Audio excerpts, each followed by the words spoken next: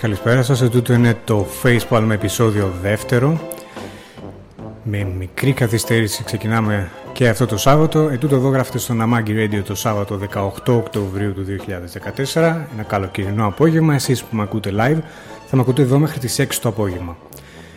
Σαν σήμερα, πριν από 33 χρόνια, ανήλθε το Πασόκ στην εξουσία και με αυτό το γεγονός φρικτά καρφωμένο στο μυαλό, σήμερα θα συνεχίσουμε τα προφορικά πειράματα.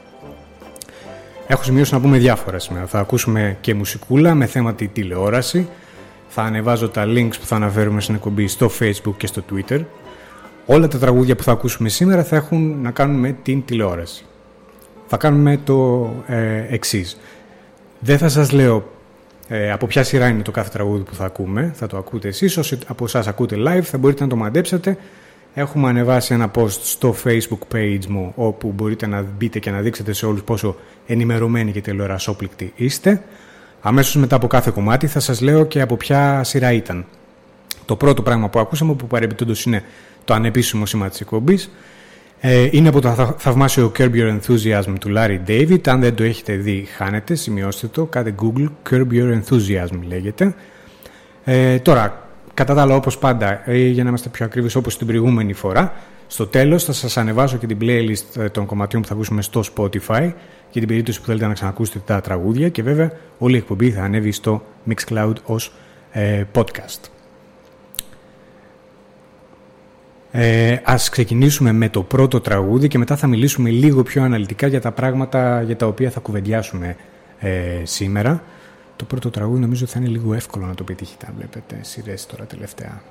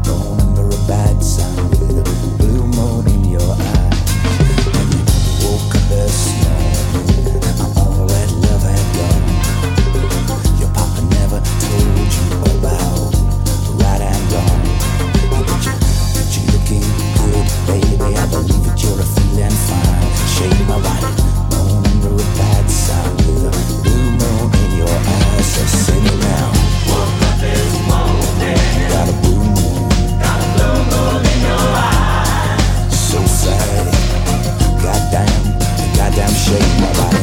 Woke up this morning.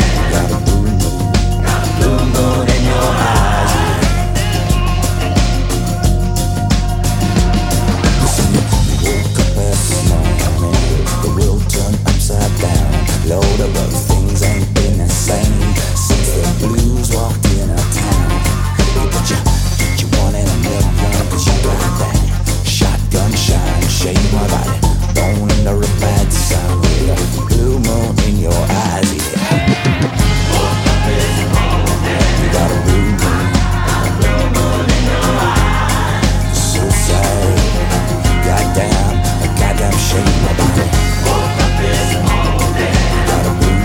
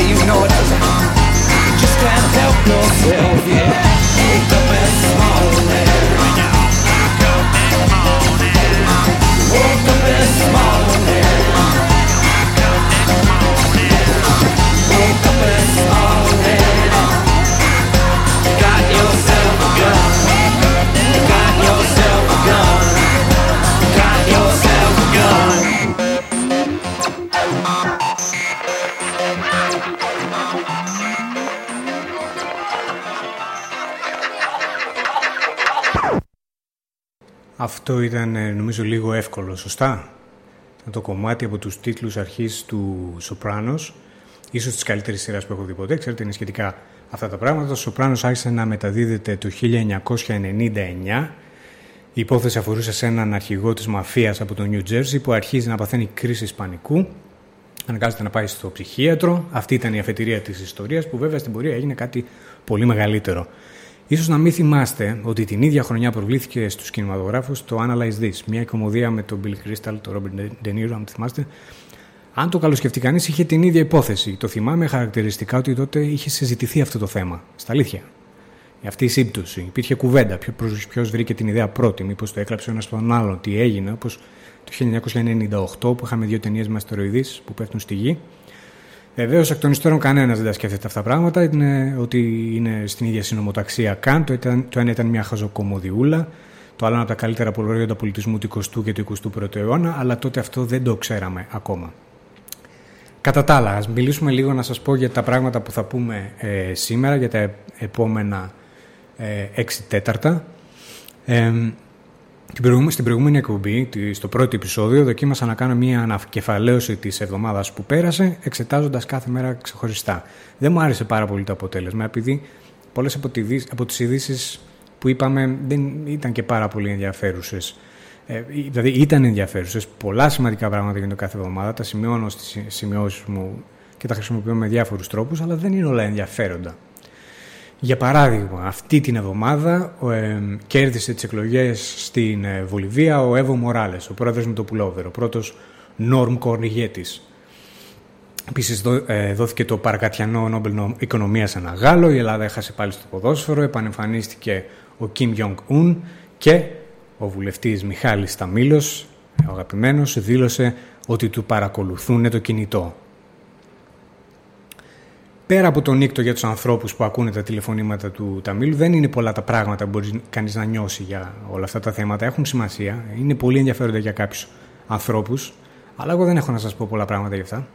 Οπότε αποφάσισα σήμερα να δοκιμάσουμε κάτι άλλο. Θα διαλέξω μερικά από τα θέματα που ξεχώρισα την εβδομάδα που πέρασε και θα μιλήσουμε μόνο για αυτά. Το μόνο κριτήριο επιλογής είναι ότι έχω μερικές κουβέντες να πω για αυτά. Για τον Εύω Μοράλες δεν έχω να σας πω τίποτα. Μπορεί να αποκτήσω, να διαβάσω μερικά πράγματα και να μάθω περισσότερα κάποια άλλη στιγμή, σε ένα από τα επόμενα επεισόδια. Προς το παρόν θα σας συζητήσουμε για τα 7 θέματα που θα σας πω αμέσως μετά.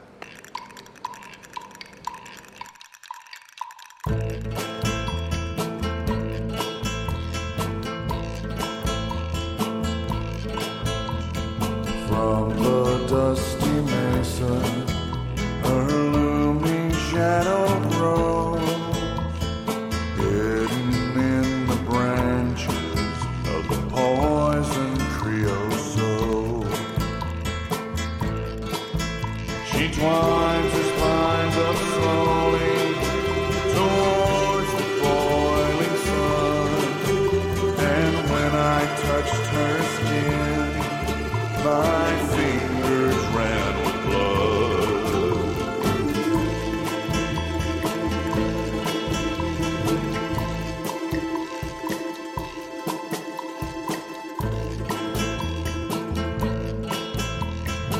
In the hushing dusk under a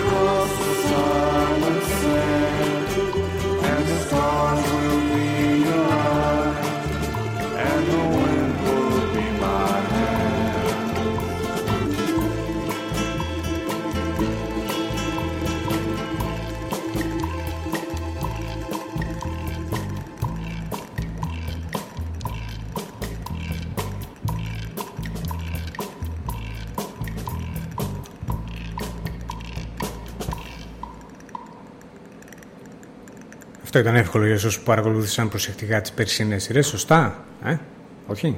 Μια αυτοτελή σεζόν με την Καρκόσα, τον Yellow King. Ήταν το κομμάτι από τους τίτλους αρχής του True Detective. Εκείνη η σειρά με τον Woody Harrelson και τον Matthew McConaughey. Πάρα πολύ ωραία και αγωνιώδης. Είχε μέσα αυτές τις μυστικιστικές αναφορές σε έναν κίτρινο βασιλιά, ένα μυστηριώδες παράλληλο σατανικό σύμπαν. Μου προκάλεσαν το ενδιαφέρον όλα αυτά και έτσι αναζήτησα και την πηγή τους. Η πηγή τους ήταν ένα βιβλίο του 1895 που λέγεται The King in Yellow. Το έγραψε ένας κύριος που τον λένε Richard Chambers και περιλαμβάνει 10 ανεξάρτητες μεταξύ τους σκοτεινές ιστορίες, οι 4 από τις οποίες αναφέρουν τον κίτρινο βασιλιά που λέει. Ο τίτλος είναι μιας μορφής δαίμονας που διαφεντεύει τύχες, κατευθύνει μυαλά. Το βιβλίο έχει ενδιαφέρουσες ιδέες. Υποτίθεται ότι ενέπνευσε και το Lovecraft να φτιάξει τους δικούς του μύθους, αλλά είναι λίγο άνισο και τελικά δεν μου έμαθε και τίποτα για το τι θα γίνει παρακάτω στο True Detective. Το διάβαζα καθώς παρακολουθούσα και τη σειρά εβδομάδα τη εβδομάδα. Η υπόθεση της σειράς τελικά δεν είχε καμία σχέση με το βιβλίο. Τελικά, τέλος πάντων, ας μην μπλέξουμε με spoilers. Αν δεν έχετε δει το True Detective, να το δείτε και αυτό. Τώρα θα σας βάλω στο Facebook και στο Twitter ένα link όπου μπορείτε να πάτε να δείτε και να διαβάσετε το The King in Yellow, αν θέλετε. Είναι βιβλίο του 1895, άρα δεν έχει δικαιώματα, είναι διαθέσιμο δωρεάν. Σήμερα εμείς εδώ θα μιλήσουμε για 7 θέματα της εβδομάδας που πέρασε και είναι τα εξής. Πρώτο θέμα, το ψηφιδωτό της Αμφιπολής. Δεύτερο θέμα, το θέμα των δοσοληψιών για την εκλογή Προέδρου της Δημοκρατίας. Έγινε μια κλωτσοπατινάδα μέσα στην εβδομάδα. Τρίτο θέμα, η premature ejaculation από το μνημόνιο. Η επίσκεψη της Αμάλ Αλαμουντίν στην Αθήνα. Το βραβείο Man Booker που δόθηκε σε ένα βιβλίο που έχω διαβάσει, και αυτό είναι είδηση. Την ιστορία του Γκούντερ, της Κριστίνε και του Ότο. Και τα νέα iPad. Αυτά θα είναι τα 7 θέματα τα οποία θα συζητήσουμε. Και είπαμε θα ακούσουμε και τραγούδια από την τηλεόραση. Το πρώτο τραγούδι από την τηλεόραση, το τέταρτο τραγούδι από την τηλεόραση που θα ακούσουμε είναι το εξής.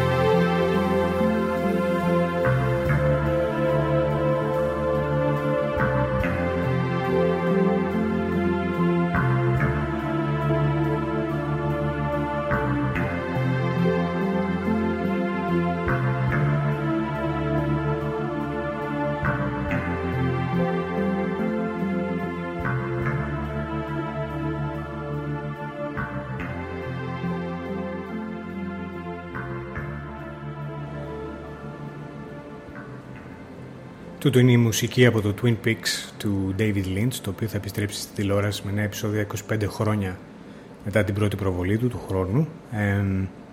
Πάλι από τον David Lynch.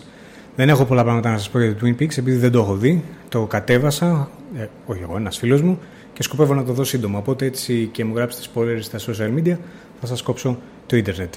Σε ένα άλλο πιο κοντινό μυστήριο, επιτρέψτε μου να μοιραστώ μαζί σας έναν προβληματισμό μου. Είναι λίγο δύσκολο να το εκφράσω ειδικά προφορικά. Δεν θέλω να φανεί ελιτίστικο αυτό που θα πω, οπότε λίγη υπομονή και λίγη επίοικια.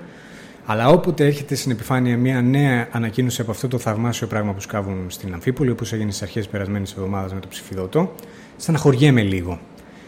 Μην το πάρετε στραβά, περιμένετε λίγο να σας εξηγήσω αυτό που θα πω. Δεν είναι λίγο κρίμα το ότι βρέθηκε αυτό το πράγμα στην Ελλάδα του 2014? Παρακαλώ πολύ, δεν λέω ότι παλιότερα η Ελλάδα ήταν καλύτερη. Δεν λέω αυτό. Ή ότι εκείνοι οι παλιοί που το έχτισαν και θαύτηκαν μέσα πριν από χιλιάδες χρόνια ήταν και τα καλύτερα παιδιά. Αλλά ένα τόσο ενδιαφέρον και τόσο σημαντικό αρχαιολογικό έβριμα δεν σου δίνει την αίσθηση ότι θα άξιζε να βρεθεί από κάποιους καλύτερους. Βλέπεις την κλωτσοπατινάδα των αρχαιολόγων, τη λίγουρα της εκμετάλλευσης από τους δεξιούς, την αισθητική του διαλόγου, των τοποθετήσεων όλων των εμπλεκόμενων. Είναι κρίμα. Είναι σαν να βρήκαν ένα χαμένο έργο του Αισχύλου μέσα στο Δελφινάριο, από το κοινό που ψηφίζει το Θοδωρή Ζαγοράκη στην Ευρωβουλή. Δεν είναι κακοί άνθρωποι, δεν είναι και οι χειρότεροι του κόσμου, αλλά τους φαντάζεσαι να τσακώνονται πάνω από το κείμενο, να σκέφτονται πόσο εισιτήριο θα βάλουν για να έρχονται να το βλέπουν οι ξένοι, πώς θα μοιράσουν τα λεφτά, ποιος θα είναι διευθυντής, αν υπάρχει κανένα ΕΣΠΑ. Και ξέρεις, φαντάζεσαι ότι τελικά δεν θα το διαβάσει κανένας από αυτούς. Δεν έχω αυταπάτες, παραλαμβάνω. Δείξτε μου λίγη επίοικια. Δεν λέω ότι οι άλλοι λαοί είναι καλοί και εμείς είμαστε κακοί και επειδή βλέπουμε το Σεφερλί. Ακόμα και στη Δανία του Μπόργκεν υπάρχει αμορφωσιά και φοβία και έλλειψη παιδείας και έλλειψη ανεκτικότητας και κόμπλεξ. Απλά είναι η ιδέα μου ότι η ανακάλυψη τούτη θα ήταν πολύ πιο απολαυστική αν ήμασταν μια χώρα κάπως πιο εξελιγμένη, λίγο πιο προχωρημένη, λίγο ικανότερη να τη χαρεί όπως πρέπει. Ακούγεται ελιτίστικο αυτό που λέω? Δεν ξέρω. Θα το ξανακούσω κιόλας να δω πώς ακούγεται πολύ ελιτίστικο και αποθητικό. Και βέβαια μπορεί και αυτή να είναι μια μορφή κόμπλεξ. Αλλά τέλος πάντων, εδώ είπαμε θα τα λέμε προφορικά. Αυτό σκεφτόμουν, προσπάθησα να σας το εκφράσω με τον καλύτερο δυνατό τρόπο. Μπορείτε να μου πείτε και να μου γράψετε και τη γνώμη σας, άμα θέλετε. Αν και από ό,τι βλέπω και από ό,τι μου γράφετε, πρέπει να είστε όλοι στην παραλία σήμερα, που επαναλαμβάνω 18 Οκτωβρίου 2014 και έχει ένα φανταστικό ήλιο εκεί έξω και όλα αυτά που λέμε μοιάζουν λιγότερο σημαντικά.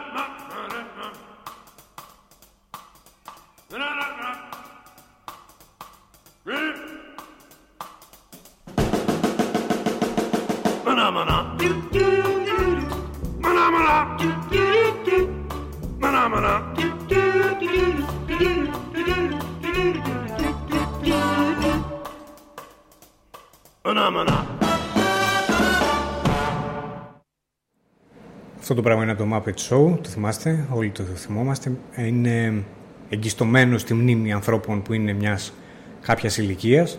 Για ανθρώπους μιας ακόμα πιο κάποιας ηλικίας, το επόμενο.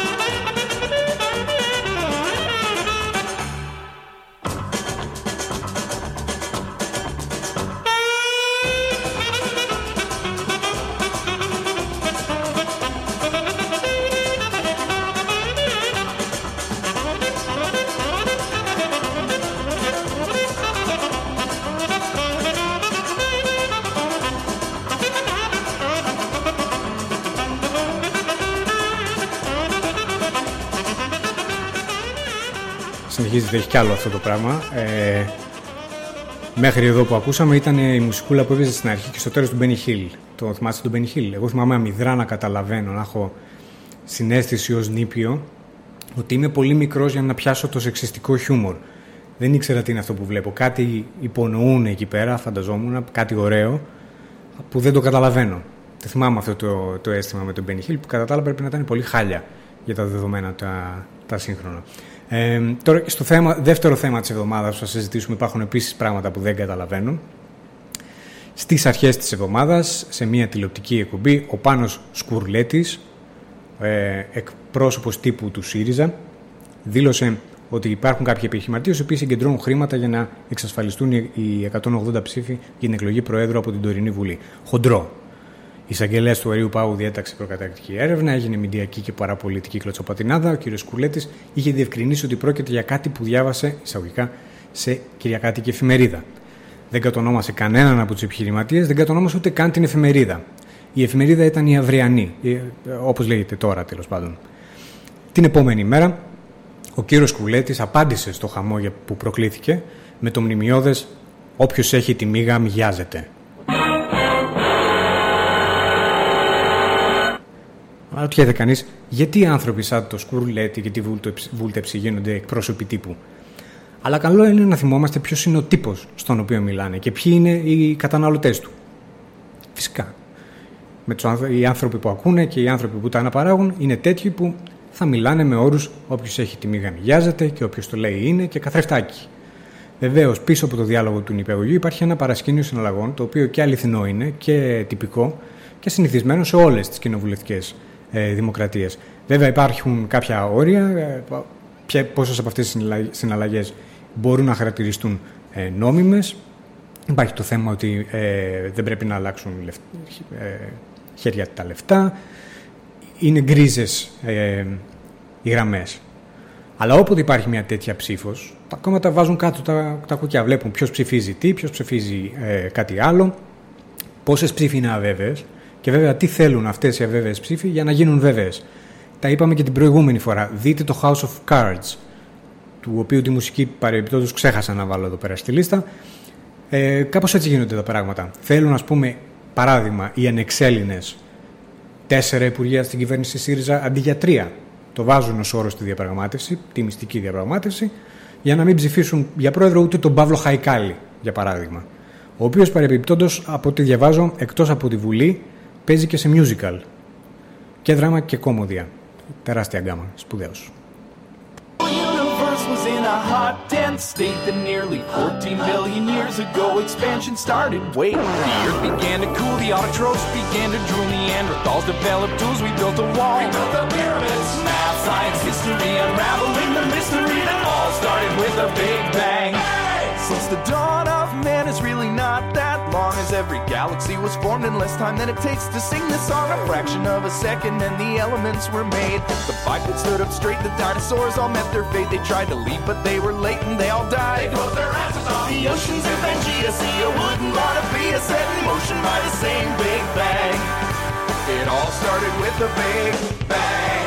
It's expanding ever outward, but one day it will pause and start to go the other way. Collapsing ever inward, we won't be here, it won't be heard. Our best and brightest figure, that it'll make an even bigger bang.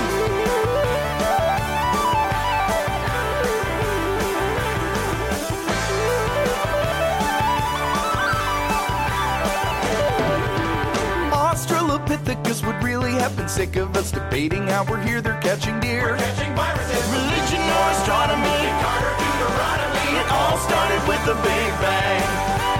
Music and mythology, Einstein and astrology. It all started with the Big Bang. It all started with the Big Bang. Πω χάλια είναι αυτό το τραγούδι. Σχεδόν το ίδιο χάλια με τη σειρά. Αυτή είναι η μουσικούλα από το Big Bang Theory. Μια σειρά που παίζεται εδώ και 8 χρόνια, αν δεν κάνω λάθος. Είναι η δημοφιλέστερη σειρά στην αμερικάνικη τηλεόραση. Τώρα που μιλάμε, αυτή είναι. Ούτε τα Good Wife, ούτε τα House of Cards, ούτε τα Game of Thrones. Το Big Bang Theory βλέπουν οι περισσότεροι. Εμένα δεν μου αρέσει καθόλου, να σας πω την αλήθεια. Δεν γελάω. Και δεν έχει καμία σχέση με τη δημοφιλέστερη σειρά της προηγούμενης δεκαετίας, η οποία ήταν η εξής.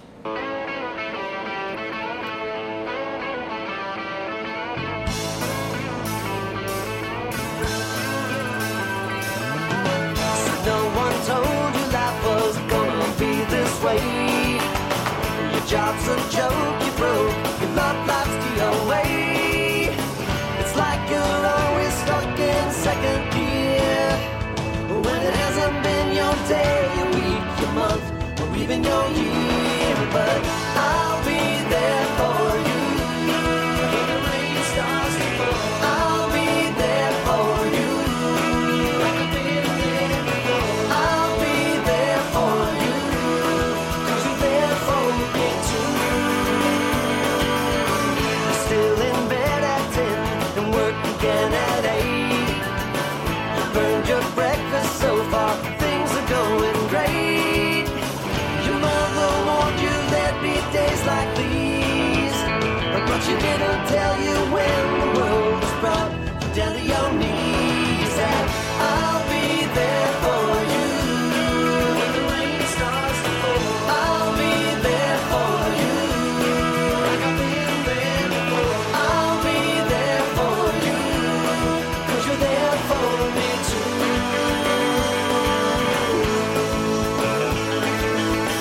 No one could ever know me, no one could ever see me, since you're the only one who knows what it's like to be me. Someone to face the day with, make it through all the rest with. Someone I always laugh with, even at my worst, my best with you. Yeah.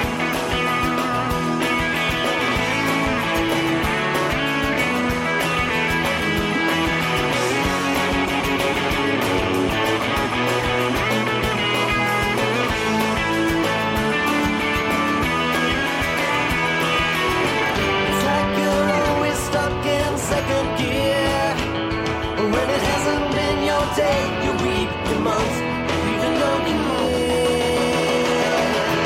I'll be there for you when the rain starts to fall. I'll be there for you like I've been there before. I'll be there for you, 'cause you're there for me too. I'll be there for you. I'll be there for you. I'll be there for you, 'cause you're there for me too.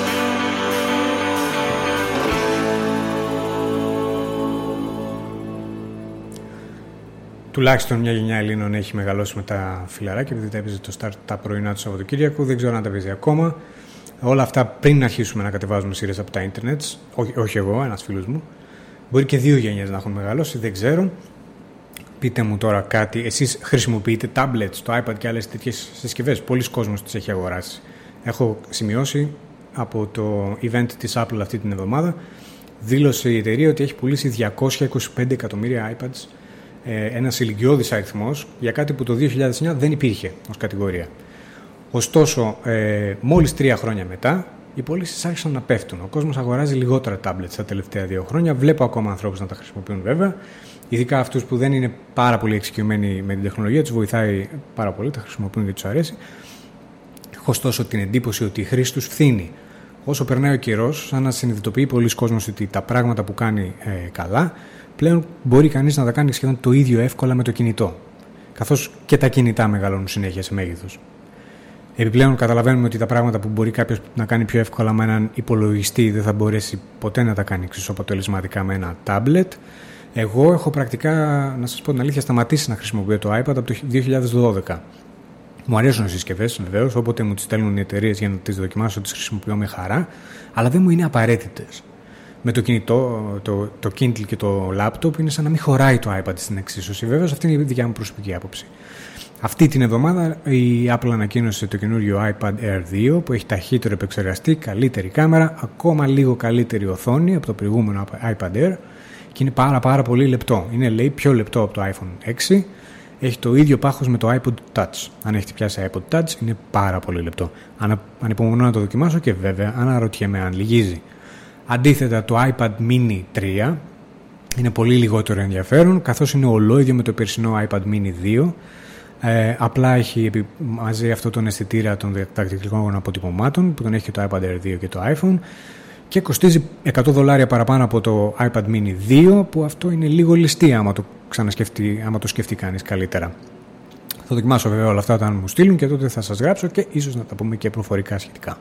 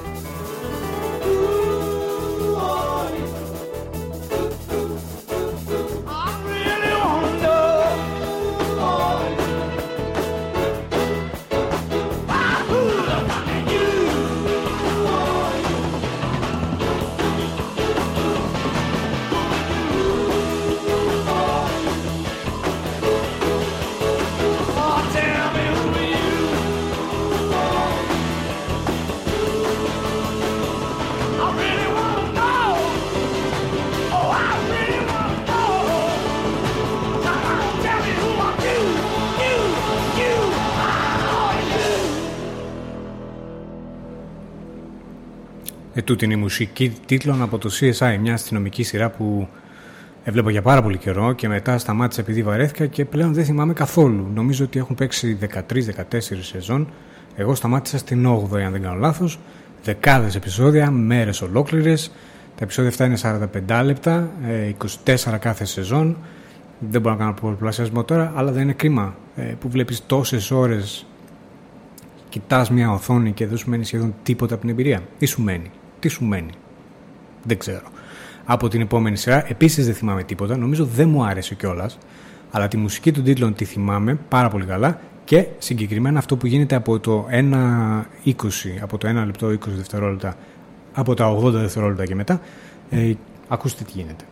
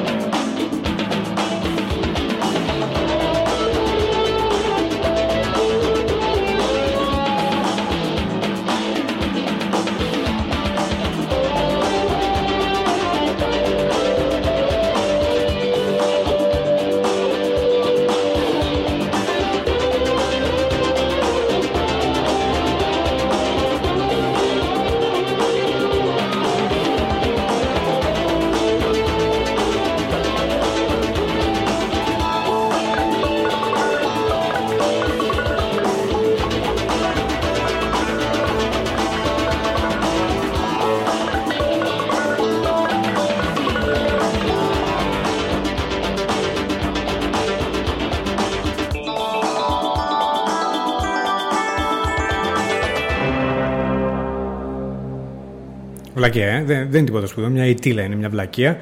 Αλλά εγώ ήμουν παιδάκι και μου άρεσε πάρα πολύ αυτός ο ήχος. Όποτε το άκουγα, μου φαίνονταν κάτι σαν κάτι διαστημικό, κάτι σπουδαίο. Δεν είχα ιδέα για τις αστυνομικές πλοκές του Miami Vice, δεν τις καταλάβαινα καλά. Ήμουν παιδάκι, θυμίζω τότε. Οι περιπέτειες εκεί πέρα με τα ναρκωτικά, τις πόρνες δεν μου έλεγαν και πολλά πράγματα. Αλλά μου άρεσε πάρα πολύ η μουσική. Γι' αυτό θα σας βάλω άλλο ένα κομμάτι από το Miami Vice, επειδή ό,τι θέλω εγώ γίνεται.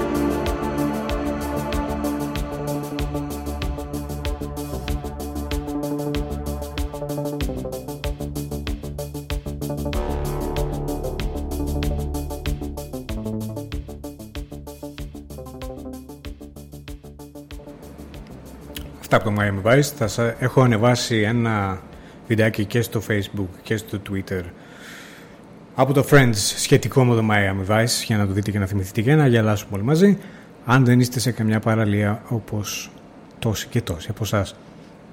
Τώρα θα βάλουμε άλλο ένα από πάρα πολύ παλιά για να πούμε σχετική ιστορία και θα τελειώνουμε σιγά σιγά με την ραγδαία αναδρομή. Θα ακούσουμε το εξής.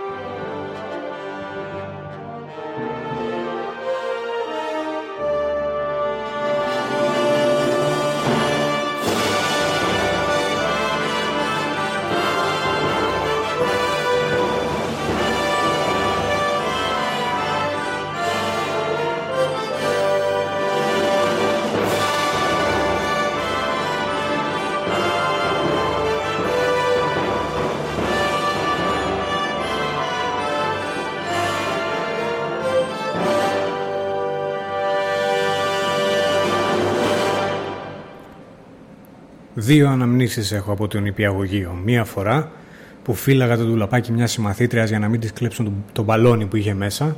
Δεν ξέρω γιατί δεν έπρεπε να της κλέψουν το μπαλόνι και ποιος θα έκλεβε το μπαλόνι της.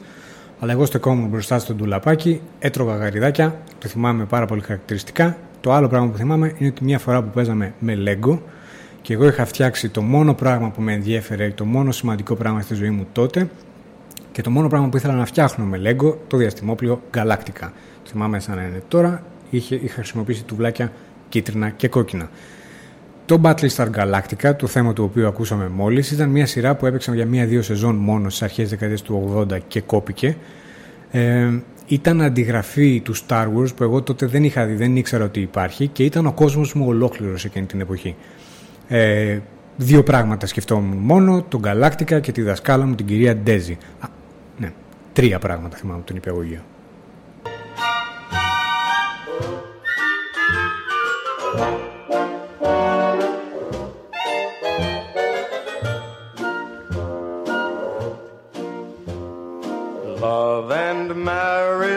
Love and marriage go together like a horse and carriage. This I tell you, brother, you can't have one without the other.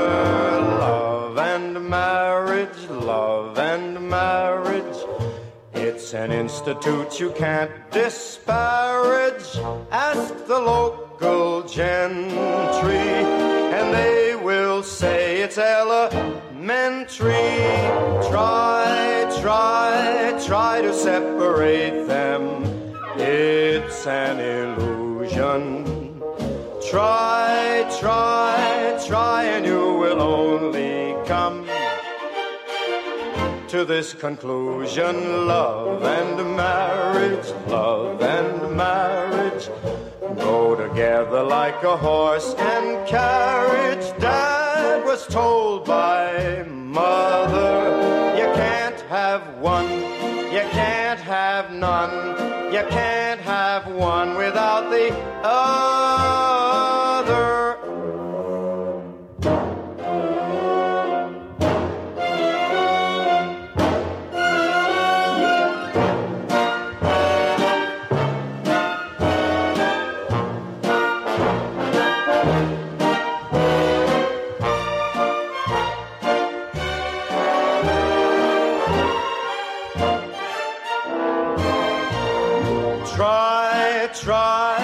Try to separate them. It's an illusion. Try and you will only come to this conclusion. Love and marriage go together like a horse and carriage. Dad was told by mother, you can't have one, you can't have none, you can't have one without the other.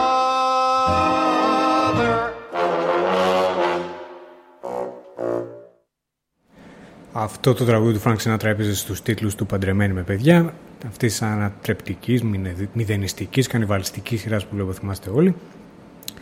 Μιας και λέμε για γάμους, πάμε στην άλλη είδηση της εβδομάδας. Ας πούμε δύο κουβέντες για την επίσκεψη της δικηγόρου Αμάλ Αλ-Αμλαμουντίν αυτή την εβδομάδα στην Αθήνα. Συζήτησε με όλα τα αρμόδια κλιμάκια της κυβέρνησης για το θέμα των γλυπτών του Παρθενώνα, ακόμα και με τον Πρωθυπουργό, που κατά τα άλλα δεν προλαβαίνει να πηγαίνει στη Βουλή. Πάρα πολλοί κόσμος γκρίνιαξε με τη συμπεριφορά της κυβέρνησης και των μέσων μαζικής ενημέρωσης απέναντί της, τη χαρακτήρισαν επαρχιωτισμό και σχολίασαν σκοπτικά. Βεβαίως είχαν δίκιο, είναι επαρχιωτισμός. Και αν η κυρία δεν είχε παντρευτεί τον ηθοποιό και δεν το είχαν δείξει οι ειδήσεις και τα κουτσομπολίστικα blog, φυσικά μάλλον δεν θα την έβλεπε ο πρωθυπουργός της χώρας. Και αυτό δείχνει ταπεινά ένστικτα, δείχνει εντελώς απορριθμισμένα αξιακά κριτήρια, αλλά, όπως έγραψα και στην εφημερίδα χτες, είναι θέμα προοπτικής. Το 1987, ας πούμε, είχαν κατέβει χιλιάδες Αθηναίοι στους δρόμους για να υποδεχτούν την Τσιτσιολίνα. Τώρα τουλάχιστον αντιδρούν υπερβολικά σε μια δικηγόρο. Είναι μια πρόοδος. Και τα φαινόμενα αυτής της μορφής του κακώς εννοούμενου επαρχιωτισμού είναι αναπόφευκτα, κάπως ανώδυνα μάλιστα. Παντού υπάρχουν άνθρωποι που θαμπώνονται από άλλους ανθρώπους, από τους προβεβλημένους, τους βάζουν σε ένα βάθρο και θέλουν να τους βλέπουν. Δεν την καταλαβαίνω εγώ αυτή την ανάγκη. Πιθανότατα δεν την καταλαβαίνετε και πολλοί από εσάς, αλλά υπάρχει. Κάποιοι την έχουν. Γι' αυτό όλο κάτι One Direction και τέτοια είναι trending topics στο Twitter. Εδώ στην Ελλάδα, μάλιστα, έχουμε πάρα πολύ λίγους προβεβλημένους που ακόμα και αυτοί που έχουν αυτή την ανάγκη μπορούν να τους βάλουν σε οποιασδήποτε μορφής βάθρος. Σκεφτείτε το. Αυτό σημαίνει το να ζεις σε μια μικρή επαρχία, σε μια εποχή μάλιστα που δεν παράγει απολύτως τίποτε σε κορυφαίο επίπεδο. Δεν παράγουμε ούτε μουσική, ούτε κινηματογράφο, ούτε τηλεόραση, ούτε άλλης μορφής τέχνες σε πάρα πολύ υψηλό παγκόσμιας εμβέλειας επίπεδο. Και κατά συνέπεια, δεν παράγουμε και ανθρώπους που αξίζει να θαυμάζει κανείς. Ανθρώπους που αξίζει, ξέρω εγώ, παιδάκια και άνθρωποι σαν αυτούς που έχουν αυτές τις ανάγκες να πηγαίνουν να τους ζητάνε αυτόγραφο. Αλλά η ανάγκη σε αυτούς τους ανθρώπους υπάρχει, δεν χάνεται, δεν φεύγει και αναπόφευκτα εκτονώνεται στους ξένους, όποτε αυτοί έρχονται. Πώς να μην έχουμε επαρχιωτισμό, αφού είμαστε επαρχία? Όπως για παράδειγμα αυτή.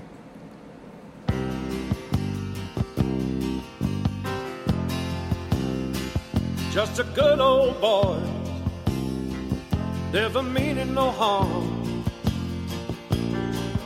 Beats all you never saw, been in trouble with the law since the day they was born. Straightening the curve, yeah, flattening the hills. Someday the mountain might get them, but the law never will. Making their way the only way they know how. That's just a little bit more than the law will allow.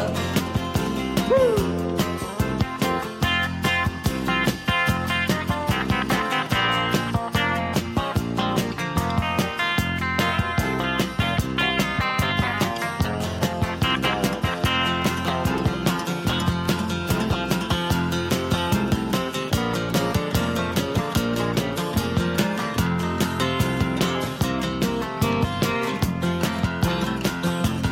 Making their way the only way they know how. Yeah. That's just a little bit more than the law will allow. I'm a good old boy. You know my mama loved me, but she don't understand. They keep her showing my hands and not my face on TV.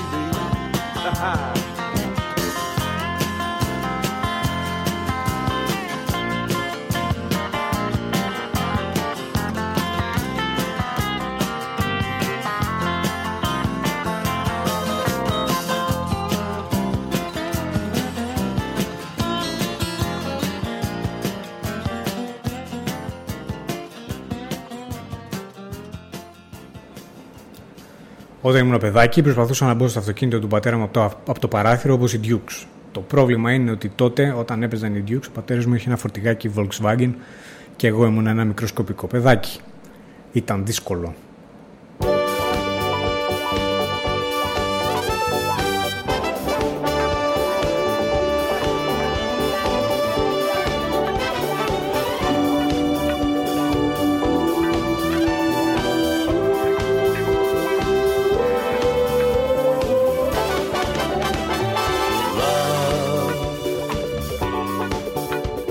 Exciting and new. Come aboard. We're expecting you and love.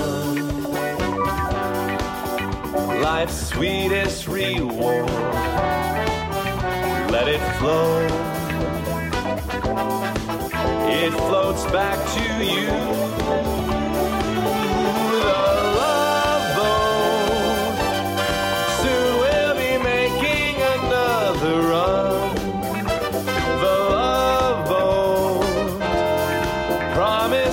Something for everyone. Set a course for adventure, your mind on a new romance. And love won't hurt anymore.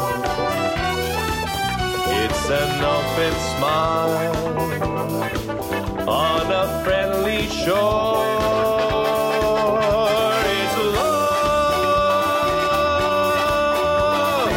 Welcome aboard, it's love. Άλλη μια μουσική για γυραλαίους ανθρώπους, η μουσική από το Πλοίο της Αγάπης. Μια σειρά η οποία είμαι σίγουρος ότι δεν πρέπει να έχει γεράσει καθόλου καλά, πρέπει να είναι σαν τους 10 μικρούς μίτσους. Όποιος τη βλέπει τώρα πρέπει να τη θεωρεί πάρα πολύ χάλια. Εμάς μας άρεσε. Βλέπαμε τις περιπέτειες μερικών ανθρώπων, ίσως να ήταν χιουμοριστικές, δεν θυμάμαι πάρα πολύ καλά. Πρέπει να ήταν και γλυκανάλατες. Όλα αυτά τα έβλεπα όταν ήμουν πάρα πολύ μικρό παιδάκι. Θυμάμαι πάρα πολύ καλά τη μουσική, ανθρώπους, φάτσες κτλ. Δεν θυμάμαι καθόλου τις υποθέσεις. Και ομολογώ ότι δεν θα ήθελα να ξαναδώ κανένα από όλα αυτά. Ίσως να ήθελα να ξαναδώ το επόμενο, που είναι το εξής.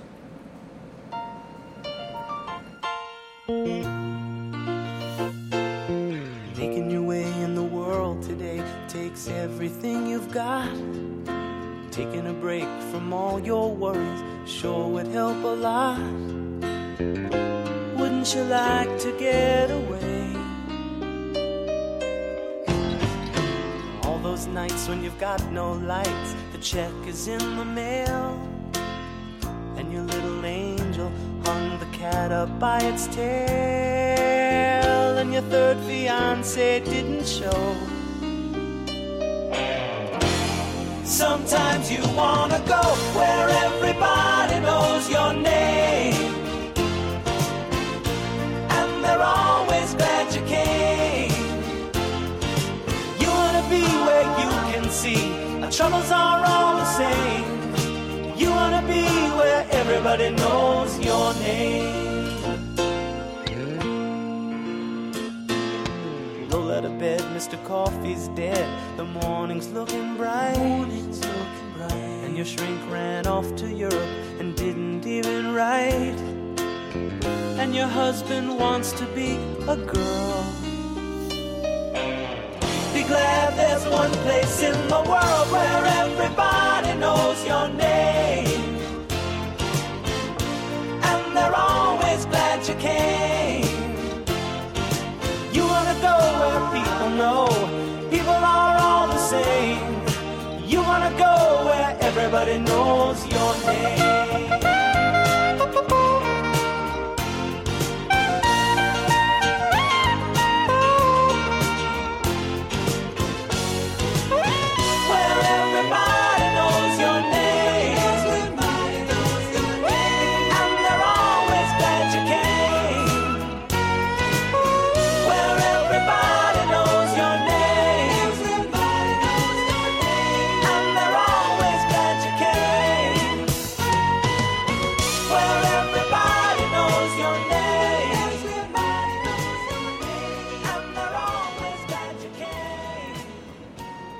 Που ακούγαμε πάρα πολύ κακή μουσική όταν ήμασταν πολύ μικρά παιδιά. Και αυτό ήταν το θέμα από το Cheers, που ήταν πώς ήταν το Friends την προηγούμενη δεκαετία, έτσι ήταν πριν από 2 δεκαετίες, αν τα υπολογίζω σωστά. Μια σειρά για ένα μπαράκι. Νομίζω είχε παιχτεί με τον τίτλο «Το μπαράκι» στην ελληνική τηλεόραση. Δεν θυμάμαι ακριβώς πότε, δεν θυμάμαι κάτω από ποιες συνθήκες είχα δει επεισόδια. Έπαιζε και εκεί ο Woody Harrelson σε κάποια επεισόδια, σε κάποιες από τις σεζόν, αν θυμάμαι καλά. Ήταν μια πάρα πολύ πετυχημένη σειρά, η οποία όμως δεν ήταν πάρα πολύ δικό μας κτήμα. Ωστόσο ήταν τόσο πετυχημένη που γέννησε ένα spin-off, μια άλλη σειρά, η οποία έγινε δικό μου κτήμα, γιατί είδα και τις 11 σεζόν που παίχτηκαν. Είναι η επόμενη, το τραγουδάκι της δεν το βρήκα στην original εκδοχή, το βρήκα σε μια διασκευή. Θα σας πω για αυτή τη σειρά αμέσως μετά. Είναι το εξής. Hey baby, I hear the blues are calling, tossed salads and scrambled eggs. Maybe I seem a bit confused, yeah maybe, but I got you pegged. But I don't know what to do with those tossed salads and scrambled eggs. They're calling again.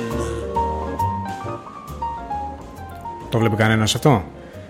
Αυτή είναι η μουσικούλα από το Frasier. Στην κανονική σειρά το τραγουδάκι των τίτλων του έλεγε ο πρωταγωνιστής της σειράς, ο Kelsey Grammer, ο οποίος έπαιζε τον Frasier. Ήταν η ιστορία ενός ψυχίατρου στο Σιάτλ, ο οποίος ήταν θαμώνας στο μπαράκι και στη συνέχεια έφυγε, μετακόμισε και βλέπαμε τις δικές του περιπέτειες για 11 σεζόν. Έχω δει όλα τα επεισόδια όλων των σεζόν. Είναι από τις καλύτερες κομικές σειρές που έχω παρακολουθήσει. Δεν είχε νομίζω πάρα πολύ μεγάλη επιτυχία στην Ελλάδα. Αν θυμάμαι καλά, το πεζόταν κυρίως σε πολύ, στις 3 ώρα τη νύχτα, ξέρω εγώ, από κάποια κανάλια. Δεν ξέρω αν την έβλεπε πολλοί κόσμος, αλλά μπορεί ποιος να την κατεβάσει, όχι εγώ, ένας φίλος μου, για να τη δει, και σήμερα κρατάει αρκετά καλά το χιούμορ της. Κάτι που δεν μπορεί να πει κανείς, νομίζω, για την επόμενη. Δεν είμαι σίγουρος, αλλά εικάζω πως δεν μπορεί να το πει.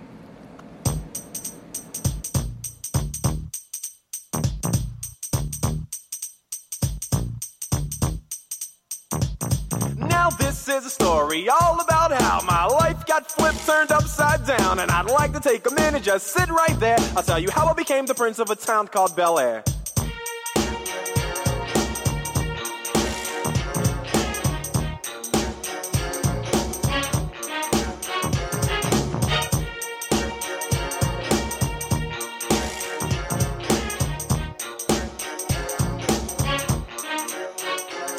In West Philadelphia, born and raised, on the playground is where I spend most of my days.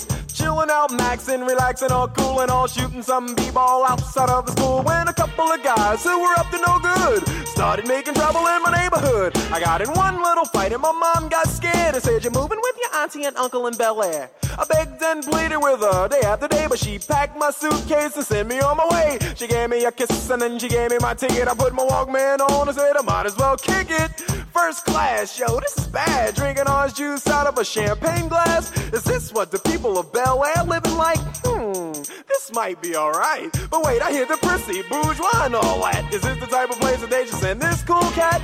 I don't think so. I see when I get there. I hope they're prepared for the Prince of Bel Air.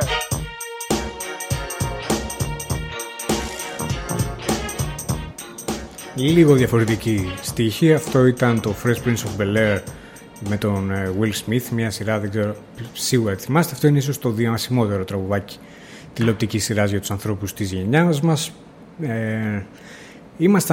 Είμαστε μια χαζοχαρούμενη γενιά. Ένα στοιχείο που διάβασα μόλις σίγουρα έχει σχέση με αυτή την παρατήρηση. Τα επόμενα που θα σας πω έχουν μεγαλύτερη σχέση. Διαβάζω τώρα στο ίντερνετ, γιατί αν παίζουν τα τραγούδια να ξέρετε ότι εγώ χαζεύω στο ίντερνετ, ότι το 90% των οικογενειών στις Ηνωμένες Πολιτείες έχουν τον ίδιο πλούτο στην κατοχή τους που είχαν οι αντίστοιχες οικογένειες το 1986. Οι άνθρωποι δεν γίνονται πλουσιότεροι όσο περνάνε οι δεκαετίες, είμαστε στα ίδια επίπεδα, η ανισότητα αυξάνεται και εντωμεταξύ οι νέες γενιές μεγαλώνουν βλέποντας αυτά τα χαζοχαρούμενα. Το καταλαβαίνω περισσότερο αυτό το πράγμα όταν διαβάζω, ας πούμε, βιβλία για γενιές που έχουν περάσει πολύ σοβαρές κακουχίες. Για παράδειγμα, τη γενιά που μεγάλωσε κατά τη διάρκεια των παγκοσμίων πολέμων. Την εβδομάδα που μας πέρασε δόθηκε το βραβείο Man Booker σε ένα βιβλίο για το Δεύτερο Παγκόσμιο Πόλεμο. Λέγεται The Narrow Road to the Deep North και το έγραψε ο Αυστραλός Richard Flanagan. Θα σας πω μερικά λόγια γι' αυτό, επειδή έχει το εξίσου σοβαρό χαρακτηριστικό, το έχω διαβάσει. Το διάβασα πριν από λίγο καιρό. Θα σας εξηγήσω και γιατί το διάβασα, το περίμενα πώς και πώς. Το βιβλίο παρακολουθεί τη ζωή ενός Αυστραλού γιατρού που λέγεται Dorigo Evans. Αυτός ο ήρωας είναι, πώς να το πω, δεν έχω καλύτερη λέξη, επιτρέπεται να πω μαλάκας. Είναι λίγο μαλάκας. Στην προσωπική του ζωή, ενώ στις διαπροσωπικές του σχέσεις με τις γυναίκες, με τα παιδιά του, είναι κάπως κατάπτυστος. Μετά από έναν ατελέσφορο έρωτα, φεύγει στον πόλεμο και καταλήγει εχμάλωτος στο σιδηρόδρομο του θανάτου. Ο σιδηρόδρομος του θανάτου ήταν μια σιδηροδρομική γραμμή που έκτισαν οι Ιάπωνες το 1943 για να συνδέσουν την Μπαγκόκ με τη Ραγκούν. Δούλεψαν 240.000 εχμάλωτοι ντόπιοι αλλά και από τους συμμάχους ως σκλάβοι σε πάρα πολύ δύσκολες συνθήκες. Στον ένα χρόνο που κράτησε η κατασκευή πέθαναν 100.000 άνθρωποι. Οι συνθήκες δεν είναι καθόλου όπως φάνηκαν στην ταινία «Η γέφυρα του ποταμού Κουβάη», που η κατασκευή αυτής της γέφυρας ήταν κομμάτι της κατασκευής του σιδηροδρόμου παρεμπιπτόντως. Αν έχετε δει την ταινία, οι άνθρωποι ήταν με τις στολές τους, κανονικά, οι αξιωματικοί μιλούσαν ως ίσως προς ίσο περίπου με τους Ιάπωνες.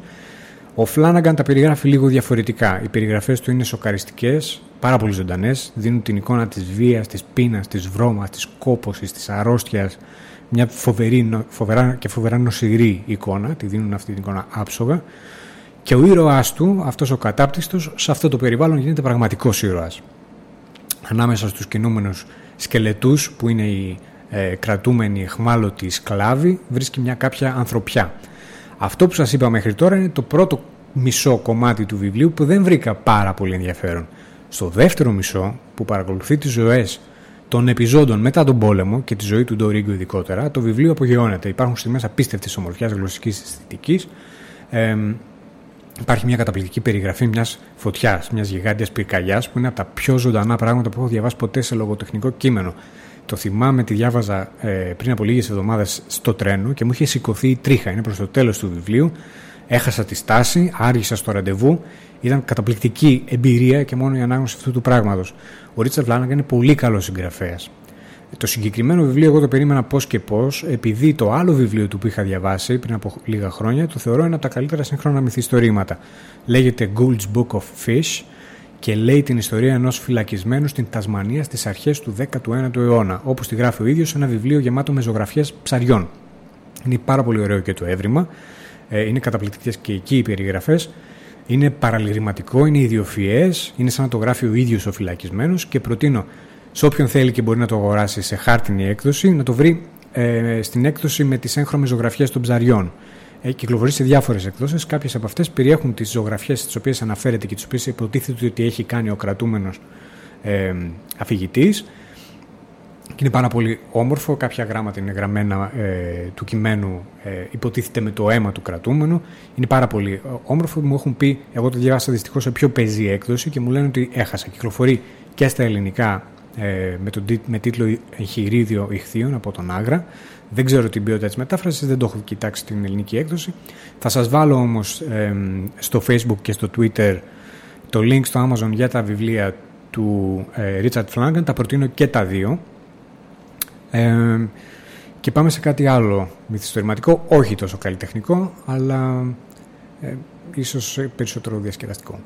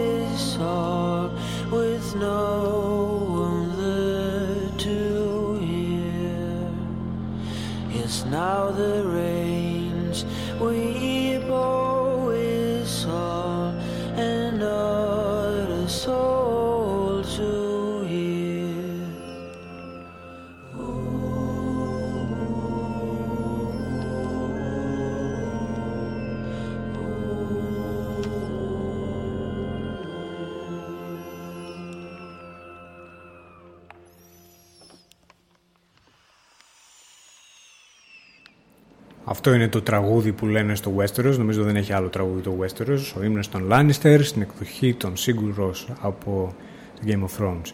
Μου αρέσει πιο πολύ η εκδοχή των National, αλλά δεν την έχει το Spotify, οπότε σας έβαλα να ακούσετε αυτή. Στη συνέχεια, κάτι άλλο που έγινε την εβδομάδα που πέρασε ήταν η συνταξιοδότηση του Ότο. Θα σας πω τώρα την ιστορία του Ότο και συγκεκριμένα πρόκειται για την ιστορία του Γκούντερ, της Κριστίνε και του Ότο. Στα τέλη της δεκαετίας του 80, ο Γερμανός Γκούντερ Χόρτλοφ, ένας πρώην υπάλληλος της Lufthansa που μετά από 30 χρόνια δουλειάς είχε αποφασίσει να παραιτηθεί, πήγε ένα ταξίδι στην Αφρική με το αυτοκίνητό του, ένα Jeep Mercedes G-Wagen που το αποκαλούσε Ότο. Μαζί του είχε τη γυναίκα του, την Μπεάτε. Την αποκαλούσε Μπεάτε. Το ταξίδι του άρεσε πάρα πολύ, του δίδαξε πάρα πολλά. Επιστρέφοντας, χώρισε την Μπεάτε, έφτιαξε τον Ότο με εξοπλισμό κατάλληλο για περισσότερα ταξίδια και αποφάσισε ότι αυτό θα κάνει, θα πηγαίνει ταξίδια. Βεβαίως, ήταν ένας άνθρωπος που δεν ήταν ιδιαίτερα μονήρης και έβαλε μια αγγελία στην εφημερίδα για να γνωρίσει μια καινούρια σύντροφο. Όντως, γνώρισε την Κριστίνε, η οποία ήταν χωρισμένη μητέρα ενός παιδιού, 19 χρόνια νεότερη του, και πολύ γρήγορα μετά τη γνωριμία τους, αφού τα βρήκαν, της πρότεινε να πάνε στο επόμενο ταξίδι μαζί. Για τα επόμενα 20 χρόνια ταξίδευαν στον κόσμο με τον Ότο.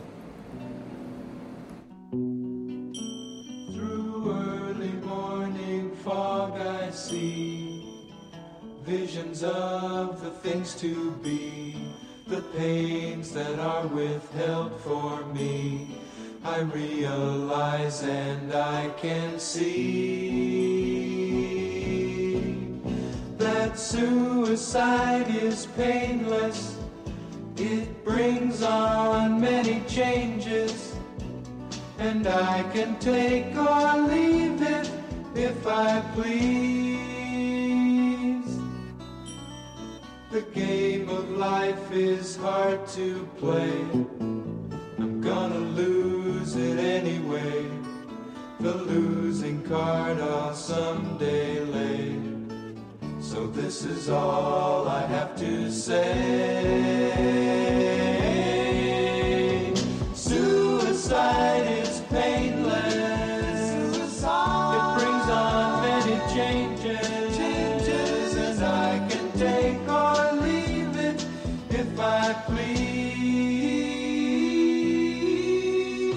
The sword of time will pierce our skin. It doesn't hurt when it begins, but as it works its way on in, the pain grows stronger, watch it grin. Suicide is painless, it brings on many changes, and I can take or leave it if I please.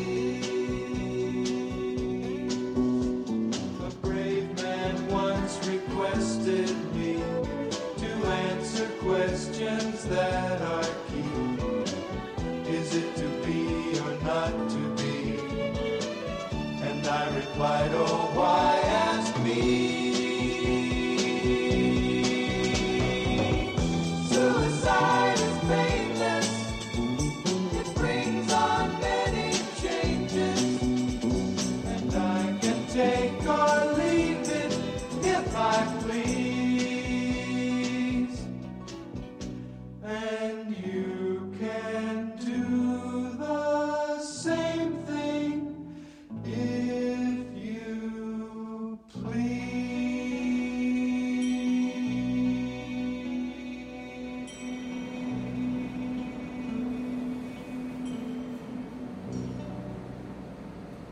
Αυτό το τραγούδι ήταν το θέμα της σειράς, νομίζω και της ταινίας Μας. Η σειρά, δεν ξέρω αν τη θυμάστε, ήταν μια χιουμοριστική που προβλήθηκε αρκετά παλιά, ήταν πάρα πολύ δημοφιλής, δημοφιλέστερη σειρά στην τηλεόραση όταν προβαλόταν.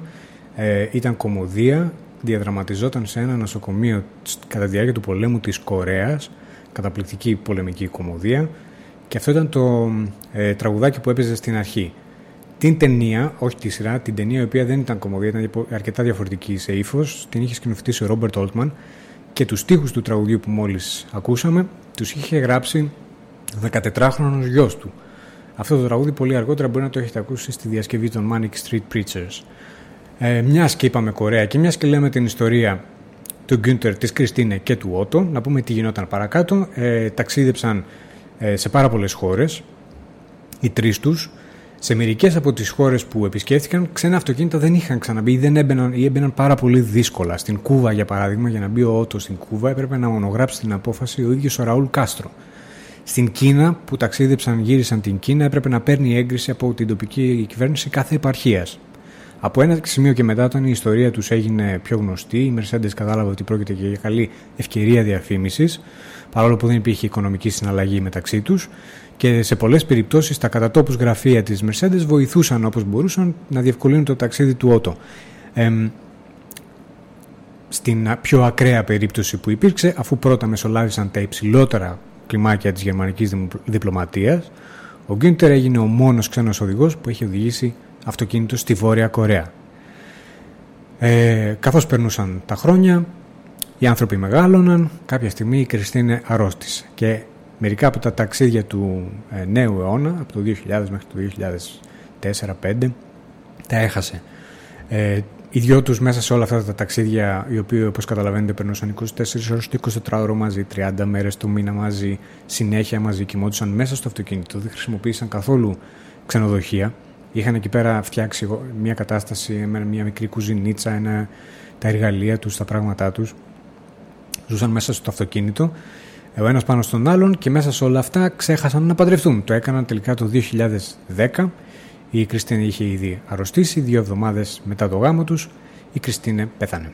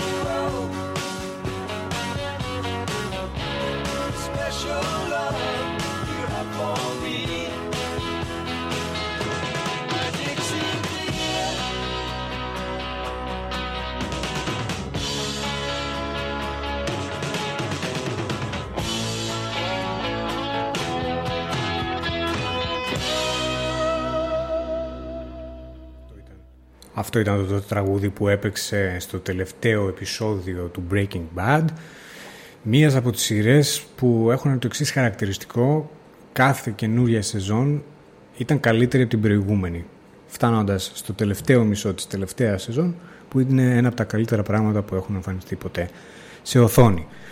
Στη συνέχεια, η ιστορία του Γκούντερ και του Ότο είχε συνέχεια και μετά το θάνατο της Κριστίνε.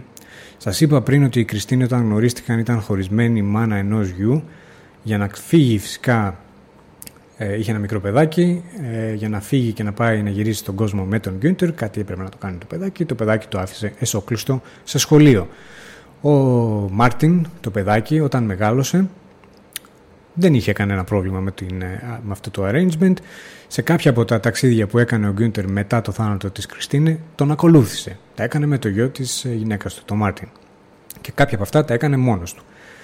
Σε αυτά τα ταξίδια ο Γκούντερ είχε τη φωτογραφία της Κριστίνε καρφιτσωμένη στον καθρέφτη για να τη βλέπει. 2 χρόνια μετά το θάνατό της, πρότεινε σε μια γνωστή του που είχε και αυτή πρόσφατα χάσει τον σύντροφό της, 30 χρόνια μικρότερη αυτή, να τον συνοδεύσει με τη σειρά της, και αυτή δέχτηκε και τον ακολούθησε για 1 χρόνο. Και μετά όμως εξακολούθησε ο Γκούντερ να ταξιδεύει. Όλα αυτά που σας λέω έγιναν από το 10 μέχρι πριν από λίγους μήνες.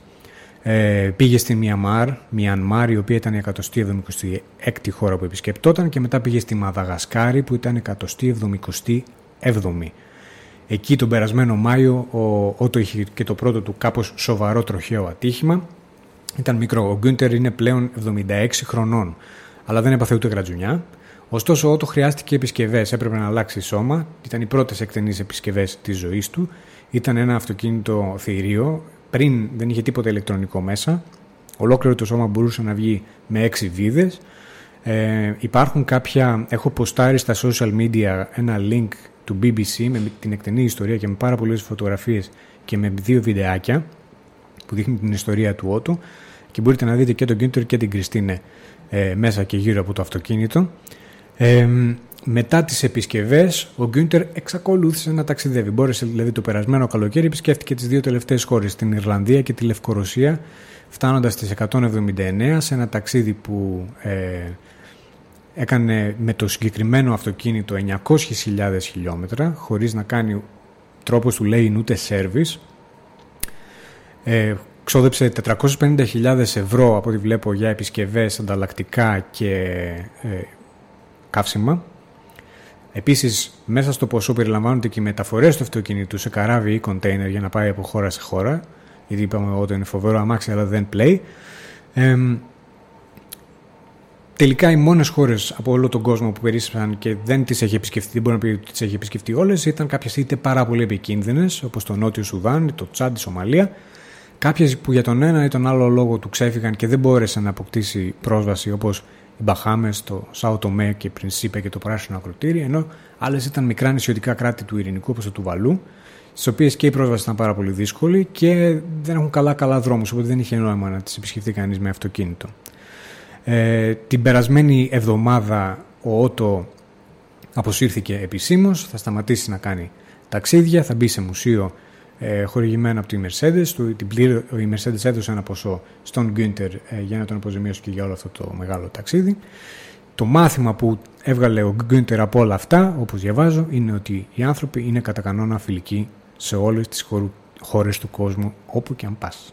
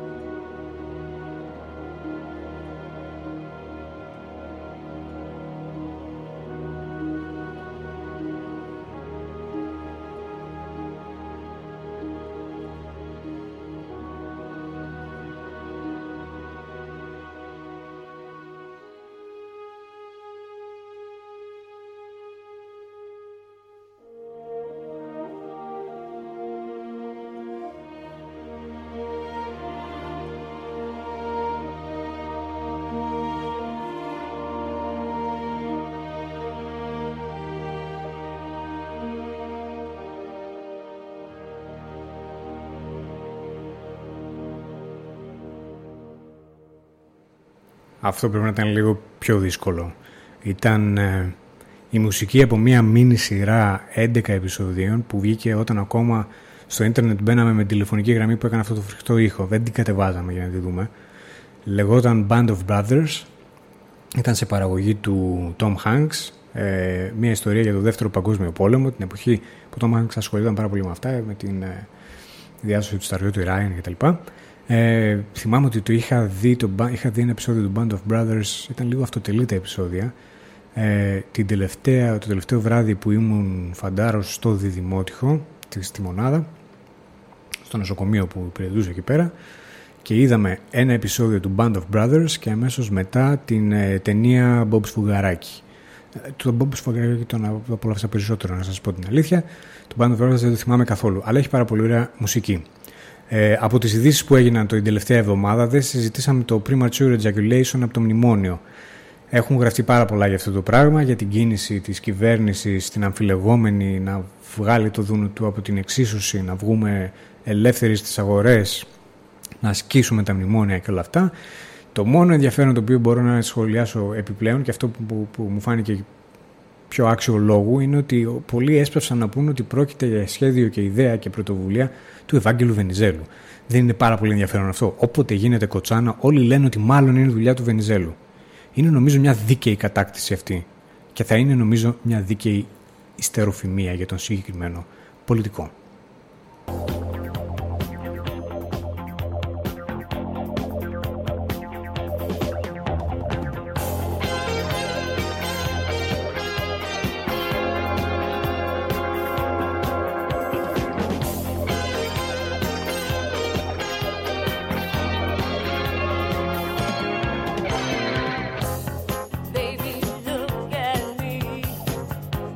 Tell me what you see.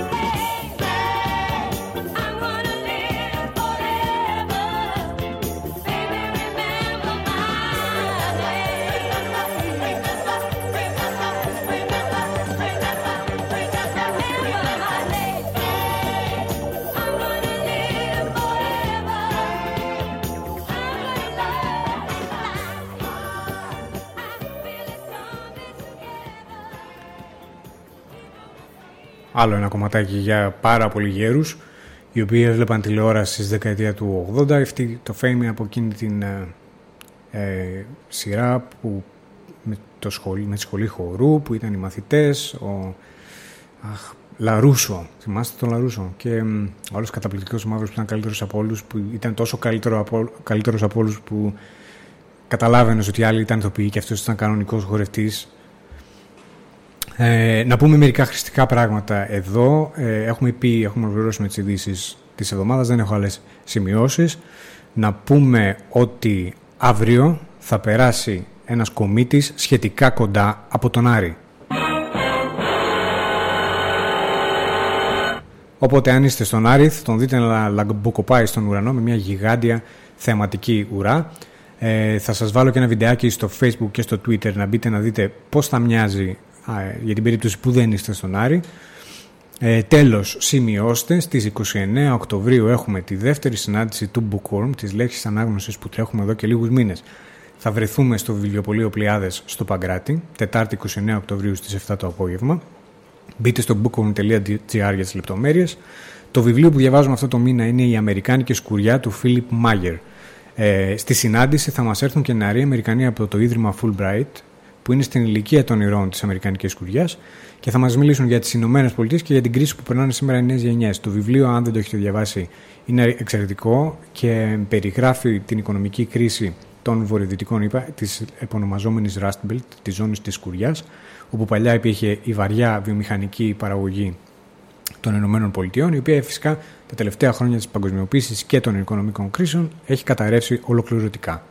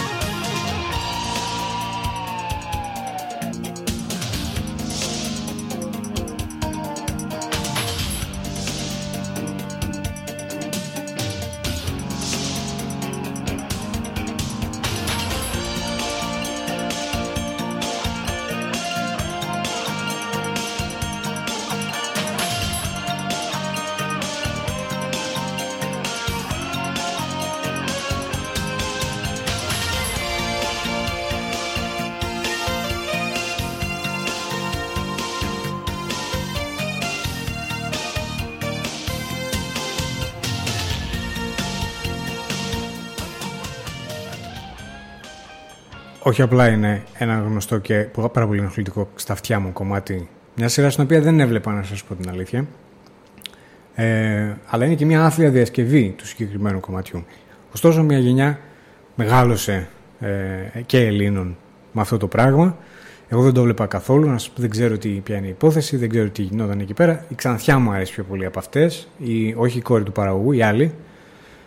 Αυτά ήταν τα γούστα μου τότε. Νομίζω ότι όμως είναι πάρα πολύ ταιριαστό, γιατί πριν μιλάγαμε για την ανεργία των 20χρονων, 22χρονων πιτσιρικάδων στις ΗΠΑ και μετά κόλλησε ακριβώς αυτή η συγκεκριμένη σειρά. Τώρα, πλησιάζουμε προς το τέλος, θα σας βάλω να ακούτε τραγούδια. Μέχρι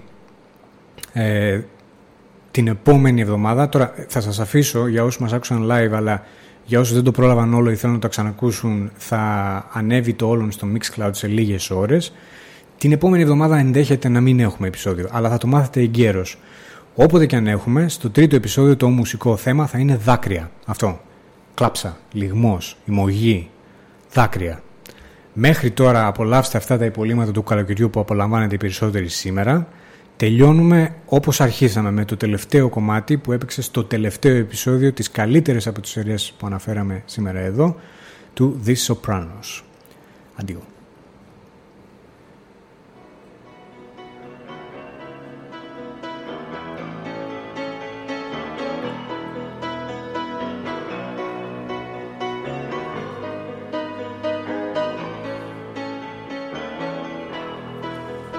Just a small town girl living in a lonely world.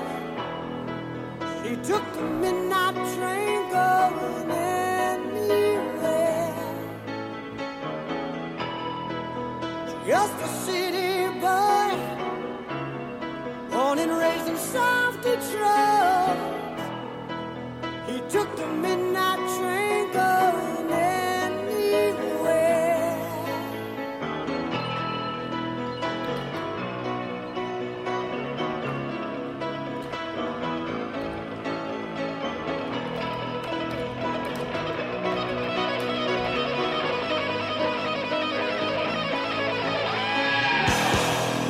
A singer in a smoky room, the smell of wine and cheap perfume.